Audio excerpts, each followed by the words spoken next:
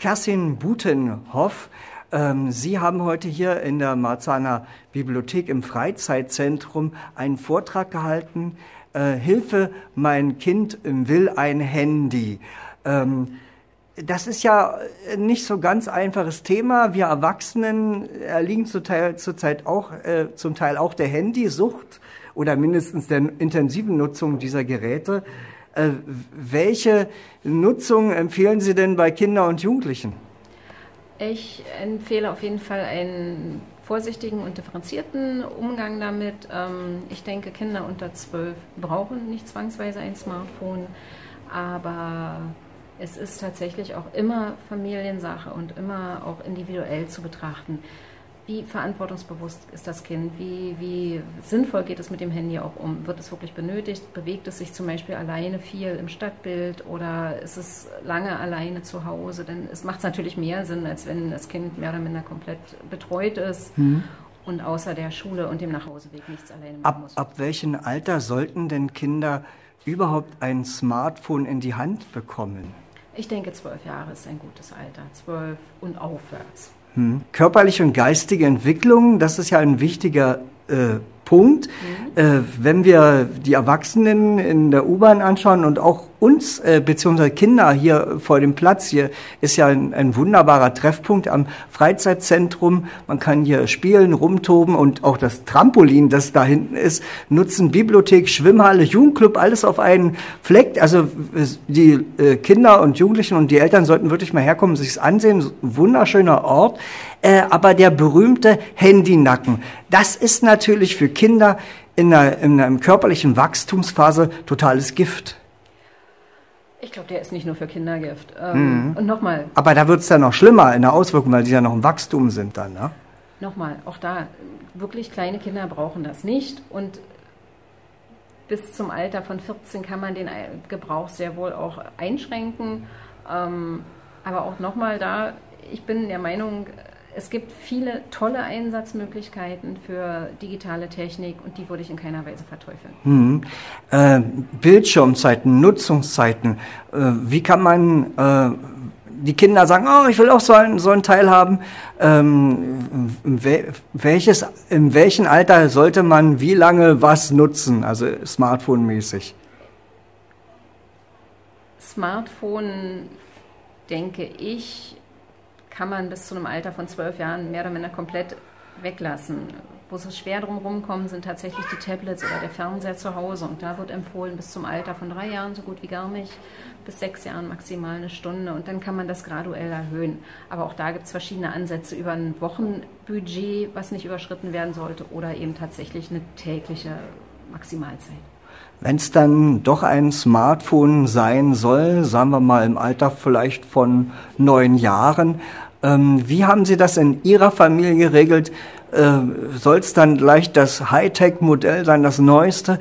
Wie ist das bei Ihnen in der Familie? Meine Kinder haben noch nicht mit 9 Jahren ein Handy bekommen. Im Gegenteil, sie waren mit die Letzten in der Schule, die eins erhalten haben, oder in ihrer Schulklasse damals. Ich empfehle auf jeden Fall eher ein preiswertes Modell, eher ein robustes. Auch da gibt es ja sogenannte Outdoor-Handys, wobei ich mich immer frage, was macht man mit den anderen? Darf man die nur drinnen benutzen? Die also nicht so empfindlich sind, wenn es mal einen Sturz gibt oder so. Und vor allen Dingen, die entweder in einer Reparatur relativ preiswert sind oder eben sich doch in einem finanziell finanzierbaren Rahmen ersetzen lassen. Und wenn es dann eins sein sollte, dann haben Sie vorhin gesagt, sollte man mal in eine Reparaturwerkstatt gehen und dem Kind mal zu Gehör bringen lassen, was so ein Smartphone in der Reparatur kostet und vielleicht auch mal den Gedanken daran zu stärken, dass es ja auch ein Gebrauchtgerät sein kann, was man... Auf jeden Fall. Dazu tendiere ich auf jeden Fall. Ich denke, dass die Kinder kein Hightech-Endgerät und das neueste Modell haben müssen. Und ja, sie sollen definitiv auch die Kosten im Blick haben und verstehen, was da an finanziellem Aufwand auch hintersteckt. Und ja, da ist dann die klassische Display-Reparatur oder es ist nass geworden Reparatur ein gutes Beispiel, um Ihnen auch mal vor Augen zu führen, wie viel Geld das kostet. Apropos Geld und neues Gerät, am Anfang und als Einstieg tut es ja vielleicht für einen 8-Jährigen auch ein ganz normales Handy zum Telefonieren. Auf jeden Fall. Also für einen 8-Jährigen würde ich immer ein ganz klassisches Tastentelefon empfehlen. Zeigen Sie es nochmal, ja? Ja. Für einen 8-Jährigen würde ich immer ein ganz klassisches Tastentelefon empfehlen. Sie sind erreichbar, sie sind im Notfall nicht auf sich gestellt. Reicht völlig. Muss es kein Internet-Handy sein, kein Smartphone. Und bei den Tarifen, da geht es ja weiter. Es gibt ja heute Tarife, da kann man sagen, 8,99 bei einem Berliner Anbieter. Da ist dann sind 3 Gigabyte Datentransfer drin.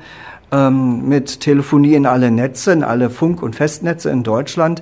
Da haben Sie aber gesagt, das sei gar nicht so gut, wenn das so weit verfügbar wäre für Kinder und Jugendliche. Ich würde tatsächlich anfangen, die Kinder in Schritten ins Internet zu lassen. Und dazu würde für mich zum Beispiel zählen, gar nicht gleich einen Tarifvertrag mit Internetzugang, sondern tatsächlich einen reinen Telefontarif. Den eventuell sogar über eine Prepaid-Karte, dass sie auch einfach verstehen, das Guthaben ist aufgebraucht, das Geld ist alle, jetzt muss man neu investieren. Oder man muss eine Pause einlegen, weil nichts mehr geht. Pause einlegen, weil nichts mehr geht, genau so. Und dann kann man ihnen zum Beispiel zu Hause erlauben, ins WLAN zu gehen. Und wenn sie dann älter werden und man auch merkt, sie gehen verantwortungsbewusst damit um, dann kann man auch über einen Internettarif nachdenken. Sie haben schon vorhin ein paar Erlebnisse von Ihren Kindern erzählt.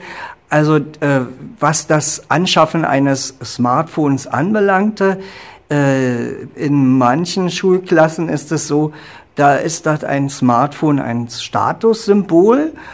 Und wie war das bei Ihnen? Also das ging ja so weit, wo Ihre Kinder dann im Gymnasium angekommen sind, da haben dann die anderen Eltern gesagt, was?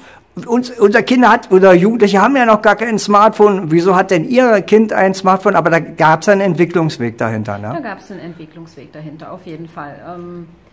Wir haben angefangen mit einem Tastentelefon, wir haben angefangen mit einem verantwortungsvollen Umgang zu Hause, den ich auch zwischenzeitlich dann sehr reglementiert und auch kontrolliert habe. Und sie haben einen relativ weiten Schulweg und sind viel auch individuell in der Stadt unterwegs, wo ich tatsächlich auch nicht immer gucken kann, sind sie jetzt pünktlich, fahren alle S-Bahnen und so weiter.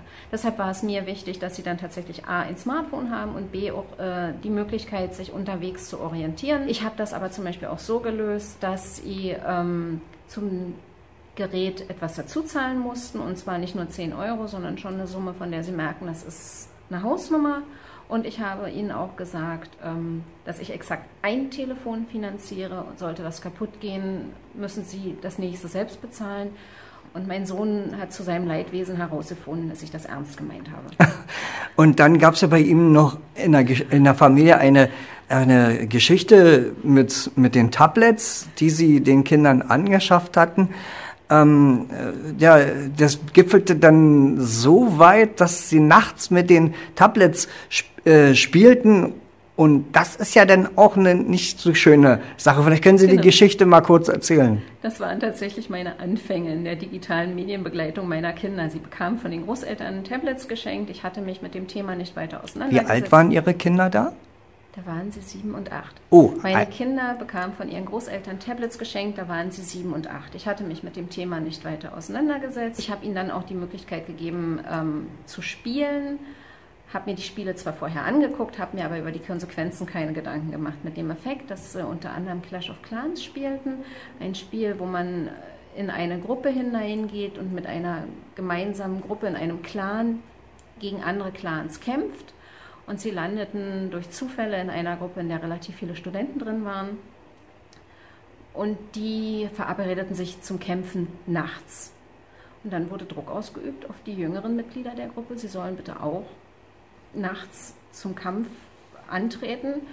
Und ich hatte dann ziemlich müde Kinder zu Hause, leider. Plötzlich morgens. Und da habe ich 3 Tage gebraucht, bis ich das mitbekommen und verstanden habe. Und dann haben wir ganz klare Regeln eingeführt zu Hause. Die Internetzeit wurde über den Router beschränkt. Die Tablets dürfen seitdem nicht mehr in den Kinderzimmern liegen. Das ziehen wir wirklich bis heute durch. Auch die Smartphones dürfen nicht in den Kinderzimmern liegen. Wo liegen die dann die liegen im wenn Flur. der Schlafenszeit ist? Dafür haben wir eine zentrale Ablagefläche sozusagen im Flur geschaffen. Da gibt es eine ganz lange Ladeleiste, da liegen alle unsere technischen Geräte. Und ja, nach Kritik der Kinder halte ich mich inzwischen auch an diese Regel. Ja, und es ist ja mittlerweile auch wissenschaftlich erwiesen, dass dass jeder Mensch vor der Schlafenszeit nicht noch am Smartphone oder am Tablet Sachen checken sollte, weil eben durch dieses weiß-blaue Licht unser Gehirn dazu animiert wird, sagt, oh, es ist Tageslicht und die Melaninproduktion wird unterdrückt. Genau. Und bei Kindern hat es ja noch viel verheerendere Auswirkungen. Sie haben es ja vorhin schon gerade an der kleinen Geschichte erzählt. Wann ist bei Ihnen Sense, wann darf bei Ihnen Ihrer Familie kein Tablet und kein Handy mehr genutzt werden? Inzwischen sind die Kinder etwas größer und wir handhaben das flexibel, aber ab 19:30 Uhr sind die Handys aus und dann haben sie ungefähr noch eine Stunde, dass wir uns Bett fertig machen, noch gemeinsam Abendbrot essen, den Tag nochmal Revue passieren lassen, Familienangelegenheiten klären und so weiter. Und ist bei Ihnen das auch so, dass wenn gegessen wird, dass die Dinger dann auch aus sein müssen? Ja, und sie dürfen dann auch nicht mit in die Küche. Es gibt auch regelmäßig Diskussionen und klar hat es dann irgendwer mal in der Hosentasche, aber sie kommen nicht auf den Tisch. Wenn man so ein Mobilfunkgerät benutzt, denn nichts anderes ist das ja, ein Smartphone ist ein Mobilfunkgerät, dann gibt es ja bei der Anschaffung Sachen zu beachten. Die Strahlung ist ja auch so ein Thema. Wie sollten Kinder eigentlich eine Mobilfunkverbindung, also Telefongespräch, aufbauen nach Ihrer Meinung? Man kann gleich beim Einkauf des Telefons anfangen, die SAR-Werte, die die Strahlung ausdrücken, die müssen mit angegeben sein und die kann man tatsächlich auch vergleichen und da einfach schauen, welches Handy strahlt vielleicht weniger stark als ein anderes Modell, denn früher hatten die alle eine Antenne und zwar zu Recht, damit die Verbindung besser ist. Dadurch, dass die Smartphones ja inzwischen so glattgeleckt sind, ist die Antenne praktisch mit im Gerät verbaut. Deshalb sollten, und nicht nur Kinder, sondern auch Erwachsene, man eigentlich so telefonieren, dass man, wenn man eine Verbindung aufbaut, das Gerät noch nicht an den Kopf hält, sondern tatsächlich erst, wenn die Verbindung steht und im Idealfall, man hört das ja meistens, die Handys sind ja relativ laut, das Gegenüber abgenommen hat, damit man einfach so wenig und so kurz wie möglich die Strahlung direkt am Kopf hat. Denn die Strahlung ist ja beim Aufbau der Verbindung noch am stärksten. Dann hatten Sie vorhin erzählt, dass man darauf achten sollte, die Drittanbietersperre rauszunehmen. Das steht ja im Zusammenhang mit den Apps, die man sich runterladen könnte, wenn man Kind ist. Genau, nicht nur Kinder, sondern auch als Erwachsene sollten aufpassen, wo sie surfen, wo sie draufdrücken, auf welchen Seiten sie unterwegs sind und welche Apps sie herunterladen. Um da wirklich teure und unangenehme Überraschungen zu vermeiden, sollte man die sogenannte Drittanbietersperre einstellen lassen. Das bedeutet, dass keine externen Gebühren mehr entstehen können. Da kann nicht mehr dann auf das Konto zugegriffen werden. Ja, also dann sollte man an den Funkanbieter eine E-Mail schreiben mit der Angabe der Mobilfunknummer und darum bitten, dass die Drittanbietersperre bei diesem Kanal, also bei dieser Nummer gesperrt wird. Und meine Empfehlung auch vielleicht 1-2 Tage warten und dann nochmal anrufen beim Service und fragen, haben Sie das jetzt nun gesperrt? Weil wenn man das nicht macht, kann es, wenn man sich eine App oder mehrere Apps runterlädt, die diese Verbindung haben, also dass man Geld abbuchen kann, also der App-Anbieter, kann es ganz schön teuer werden, 20, 50, 60 bis 150 Euro auf einen Schlag. Und deswegen sollte man eben da lieber nochmal nachhaken beim Funkanbieter. Ich habe sogar eher andersrum noch empfohlen, denn wenn man anruft, kann man sich ziemlich sicher sein, dass die das im Callcenter oftmals gleich machen können. Und wenn man eine E-Mail dann noch hinterher schreibt, kann man immer noch mal belegen, dass man das auch schriftlich angefordert hat. Sollte es dann also später Probleme geben, hat man immer noch mal einen schriftlichen Beleg, hat aber über das Telefonat geschafft, dass gleich die Sperre aktiviert wird. Sie hat noch erzählt, dass bei den Kindern die Messenger sehr beliebt sind, WhatsApp ganz vorne. Aber Sie haben es in Ihrer Familie geschafft, sie auf Telegram zu ziehen. Wir haben jetzt leider nicht mehr die Zeit, dass Sie diese Geschichte erzählen können. Aber beim Messenger lauern auch einige Fallen. Welche sind das beispielsweise? Also gerade bei WhatsApp ist ja das Thema Datenschutz ein ganz großes Problem. WhatsApp gehört zu Facebook und in dem Moment, wo ich WhatsApp aufs Handy lade, gebe ich denen automatisch die Erlaubnis, sämtliche Telefonnummern in meinem Telefonbuch auszulesen und an Facebook weiterzuleiten. Ich habe aber überhaupt nicht von allen Leuten die Erlaubnis dafür. Es ist also tatsächlich ein großes Datenproblem. Wer das nicht möchte, sollte WhatsApp nicht herunterladen. Es gibt aber viele tolle Alternativen. Eine kostenpflichtige ist Thema, eine kostenlose, die aber auch über einen Nickname, also einen sogenannten Spitznamen funktioniert, ohne dass man seinen wahren Namen und vor allen Dingen seine Telefonnummer verraten muss. Das wäre Telegram. Schreibt sie in dem Fall mit einem M nur. Das ist eine Gratis-App, die den Datenschutz auch schon ein Stück höher hängt als WhatsApp. Umgekehrt, alles was gratis ist, muss man immer überlegen, warum schenken die mir den Service. Und ja, ich habe es in meiner Familie geschafft, über Telegram zu kommunizieren. Mein Sohn wollte bei WhatsApp bleiben, hat mich immer da angeschrieben, ich habe nicht mehr geantwortet. Auf Telegram habe ich ihm geantwortet, die Lektion ist angekommen. Ja, also nochmal an die Eltern gesagt, bei WhatsApp gibt es, wie gesagt, solche Chatgruppen und da sollten die Eltern wirklich ein Auge drauf haben, mit wen ihre Kinder und Jugendlichen dort kommunizieren, was sie für Nachrichten und was sie für Sticker bekommen, weil da hat es einige Sachen in der letzten Zeit gegeben. Dies ging dann so weit, dass die Polizei vor der Tür stand und hat gesagt, also Hausdurchsuchung, wir wollen ihre Handys sehen, wir wollen ihr Tablet mitnehmen und das ist natürlich eine Sache, die man als Eltern vermeiden sollte und da muss man auch ein Auge drauf haben, was machen die Kinder, mit wem haben die da Kontakt. Das sollte man auf jeden Fall mit seinen Kindern besprechen und sie auch auf die Gefahren hinweisen. Ich bin immer dafür, den Kindern das ruhig zu erklären. Ich möchte ihnen keine Angst machen, im Gegenteil. Also ich bin der Meinung, die Kinder gehören ins Netz, das geht nicht mehr weg, dieses Internet. Wir werden damit umgehen und leben müssen. Und je früher und je verantwortungsbewusster wir damit umgehen und das auch den Kindern vermitteln, desto besser ist das auch für die Kleinen oder Halbgroßen. Ja.